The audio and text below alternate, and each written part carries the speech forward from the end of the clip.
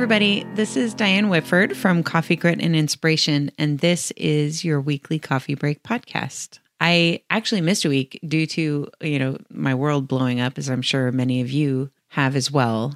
Hoping to be back on track now, though, and in the upcoming weeks, I'm actually hoping to post a little bit more often since I'll be spending a lot more time at home.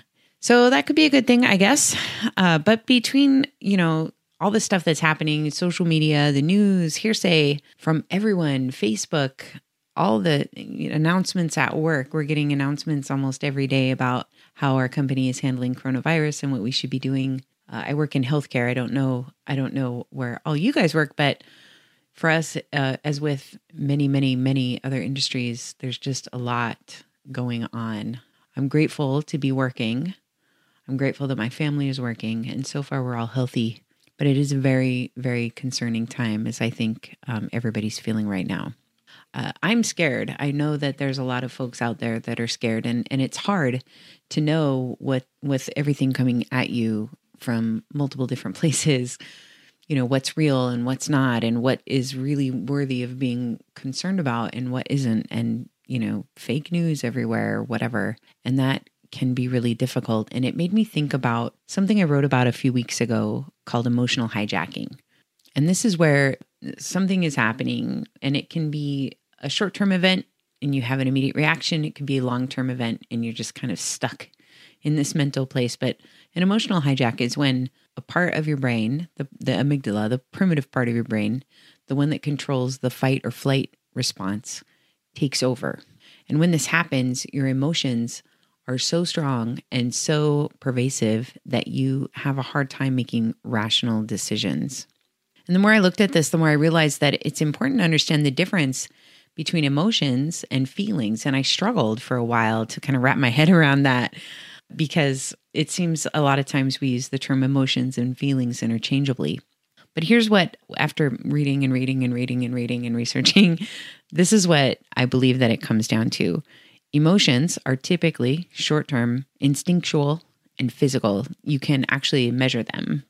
How red your face gets, your body temperature, if you sweat, if you get clammy hands, your accelerated heartbeat, all of those kinds of things. And feelings are more long-term learned behaviors where we've actually cognitively, with the non-primitive part of our brain, assigned meaning to whatever it is that we're feeling. So an article I found expressed it this way: a feeling is a viewpoint and an emotion is an experience. And this all was really complicated, and it was hard for me to understand specifically. The point I'm trying to make is that by understanding our feelings and being able to identify them, we can engage our rational minds to control our responses. Can't always control your emotions. It's a physical response or reaction, maybe triggered by a bunch of different things. You may be able to get over those triggers, but a lot of times you feel the emotion because you've assigned meaning to an event and something that happens. So emotional hijacking is when those emotions take over and you're not able to make rational decisions. And they sometimes call it amygdala hijacking or emotional hijacking. So the amygdala is the part of your brain that triggers that fight or flight response. And when that happens, the part of our brain that makes those rational decisions and judgments and things like that basically takes a vacation and shuts down. So when you've been hijacked, you experience your emotions, but with no filter. You may get angry or fearful, something like that, which may trigger feelings that are hard to control.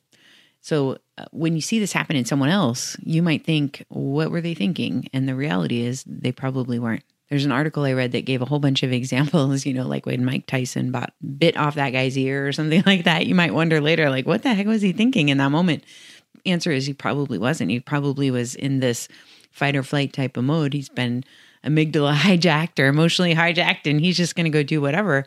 And that's the kind of thing. And I'm not saying that you'll get emotionally hijacked and go bite off somebody's ear, but it does make it more difficult to have more of those rational responses to things. So you might also, know you've been hijacked if later you think back on it and you regret the way that you acted, or you regret something that you said. Maybe you blame your actions on, this person made me do it. Those kinds of things.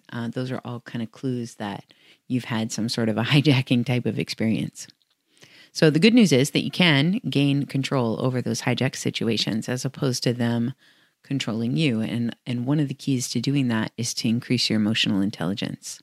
We talked a lot about emotional intelligence on the blog over the last few weeks. You guys probably know by now there's 4 main components: self-awareness, social awareness, relationship management, self-management. So all of those things kind of play into what I'm talking about today in different ways. So for example, self-awareness is a key component because when you are trying to control your hijacks, your emotional hijacks, you have to be aware that it's happening. You have to be aware of what's going on. Knowing what emotions you're experiencing, how they show up in your body, how they show up in your heart and in your mind is an important way of saying, I am really emotional right now. I'm feeling overwhelmed. I'm feeling stressed out. There's too much going on.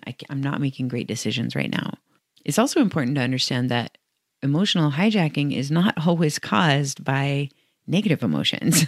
If you've ever known somebody, or if you yourself, I know I've been in this boat multiple times where you make bad decisions because you love somebody. You're so in love and you make a poor decision that later you're like, what was I thinking? And again, the answer is you probably weren't. So an emotional hijack is not always caused by negative feelings. It's anything where the emotion overwhelms you so much that you can't think straight. For me, where this shows up a lot in work is I'll be in a conversation, somebody says something, I'm immediately triggered, and I respond before I think. I say something snappy or something sarcastic, or sometimes the way it shows up for me might be I shut down. I am so irritated or mad or frustrated or whatever that I can't even argue. I just shut down, and then I'm tuned out to everybody and what they're trying to say, and I've disengaged from the conversation. That's another form of emotional hijacking. It's like an automated response that you do when you have these emotions that overwhelm you. And like I said, it's not a situation where you go running around biting off people's ears every time you get hijacked. It could just be you have a momentary, somebody says something, you get triggered and you say a response. And the problem is when you do that, especially when you're talking with somebody else, they may not remember exactly what you say to them when in those kinds of moments, but they will remember how you made them feel. And if you're saying something in a moment of anger that you later regret, there's no way to take those words back. There's no way to make that person not feel whatever it is they felt when they heard that from you. It's not a great way. It's not a good look, right? It's not a good look, especially right now. There's so much going on. There's so much information coming at us. Everyone's freaked out about, am I going to be able to pay the bills? Am I going to get sick? Am I going to lose a family member? Is my family safe? Am I safe? All of those things are causing us to be, a lot of people are on edge, and it can be really easy to just lose it at the drop of a hat in a situation like that. So what can you do? Talking a lot about what it is and how all the bad things that happen, but there is good news. These aren't things. We don't have to be ruled by our emotions. We don't have to be taken over by our emotions every time we get angry or every time we fall in love. We can still figure out ways to keep that under control. So one of the things that I am trying to do when I feel emotionally hijacked, when I can tell that my emotions are just taking me over, is to just pause. It's like the easiest, best, and most effective thing that you can do is take a breath. Don't snap, don't open your mouth and let that sarcastic thing come out right away. Sit on it for just a second and make sure that you're not allowing yourself to respond in anger. Something I read about, which I'll talk about in a minute, is an audit. And so when you're doing that pause, maybe take an emotional inventory. What are you feeling right now? What are you feeling right now? Why are you feeling it? What is that feeling making you want to do? Do you need more than a minute to pause? Do you maybe need to come back to this later at a different time? Those kinds of things. Just even being aware, I'm feeling strong emotions. I don't know what they are. I'm feeling strong emotions. Something in what's happening right now is making me feel anxious, mad, angry, whatever. I just need a minute before I respond. One thing that I heard in a work thing, and I've also seen online a lot and heard from other places, is name it to tame it. And that was, according to the articles I've been reading, a psychiatrist named Dan Siegel coined that phrase, name it to tame it. And it basically helps you get distance from whatever emotion it is that you're feeling. So it's the opposite of ignoring your emotions, trying to suppress them in an effort to pretend they're not happening or to get out of that situation. A lot of people are like, I'm not mad. When you are mad, you're obviously mad. I don't know if you've ever had that experience. You're talking to somebody and you're like, what's wrong? Nothing's wrong. I'm fine. Because where it's way more satisfying, and probably for both parties, when they say, I'm upset because this, or even just I'm upset and I don't know why. And that's okay. When you can name it and say, I'm angry, that helps you get a little bit of distance from that anger. And it helps you to, I'm sad, I'm upset, I'm scared, I'm whatever. Helps you get a little bit of distance there. It doesn't mean you stop feeling that thing. It doesn't mean that you're going to let all the emotions in when you do something like that. But the benefit to doing that is you're no longer pressing it down and suppressing it, because I really believe, and I don't know if you guys have seen this happen, but I really believe that the more you suppress your emotions, the more they're going to explode at some point. And maybe at the times where you least want them to do that. One last thing about name it to tame it is you don't want to become fearful of your emotions. You don't want to get to a point where you feel something strong and you're afraid of that because you're afraid of what you'll do, or you're afraid of how it makes you feel, or you're afraid of what might happen because you feel this strong emotion. You don't want to become fearful, because when you're fearful, you deny your emotions, you suppress them, and eventually that could end up with you suppressing all emotions, even the good ones, even the ones of joy and love. You end up suppressing all of that. And that takes away from, in my opinion, it takes away from our humanity. And I don't think you want, so I could be wrong, but I don't think you want to be someone who has no emotions at all. So that's name it to tame it. The next one is count to 10 and do an audit. And this is from a paper I found on Psychology Today, and I'll put it in the description as well. And it mentions an emotional audit. And I hadn't heard about this before, but what it is you take 5 seconds between each question to just kind of redirect your focus and help you get a handle on what's happening to you. And the questions they recommend, there's 5 of them, is what am I thinking? What am I feeling? What do I want now? How am I getting in my own way? And what do I need to do differently?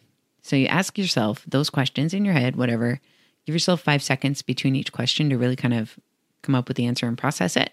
That means you can get through the whole thing in like 30 seconds, something like that. It doesn't have to take a whole lot of time, but doing that even throughout the day when you're not being triggered, you're not in a hijacked situation, can help you get used to constantly monitoring.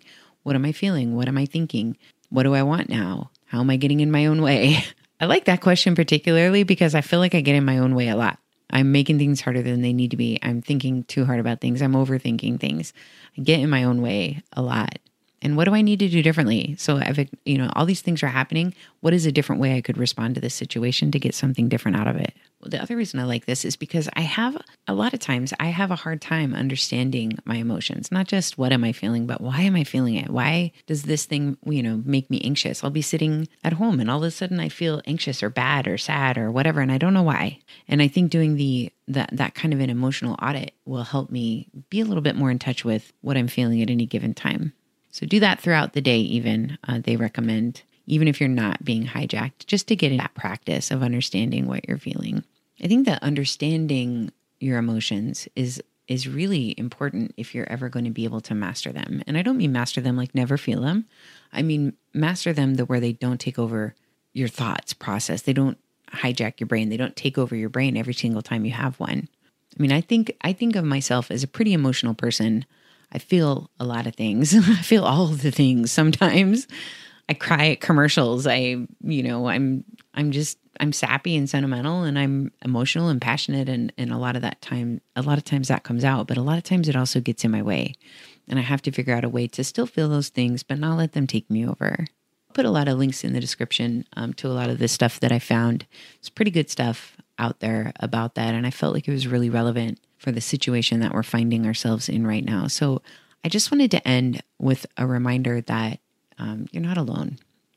Social distancing doesn't have to mean social isolation. And there's people around you. Fortunately, I know social media is sometimes a blessing and a curse because it's got a lot of drawbacks. But another thing about it that is good is it helps you stay connected to people. And I recommend that you guys use that mechanism. Text people, call people, email them, do FaceTime with them, Google Hangouts, and do conference calls with your family, whatever it is to stay connected to the people around you. I think that's, to me, the scariest thing about this whole situation is the distance that it's going to introduce between us as people. Reach out on Facebook. If you're not a part of the Facebook group, I would love to hear from you. I'll put a link for that in the description as well. You can drop me an email. My email is Diane, Dianne, at coffeegritandinspiration.com. Anything just to let me know how you're doing. I love to connect with you guys. Keep breathing. I know it's hard sometimes. Keep breathing, build each other up, love each other. Thank you for listening. Be well. I'll talk to you next week. Bye now.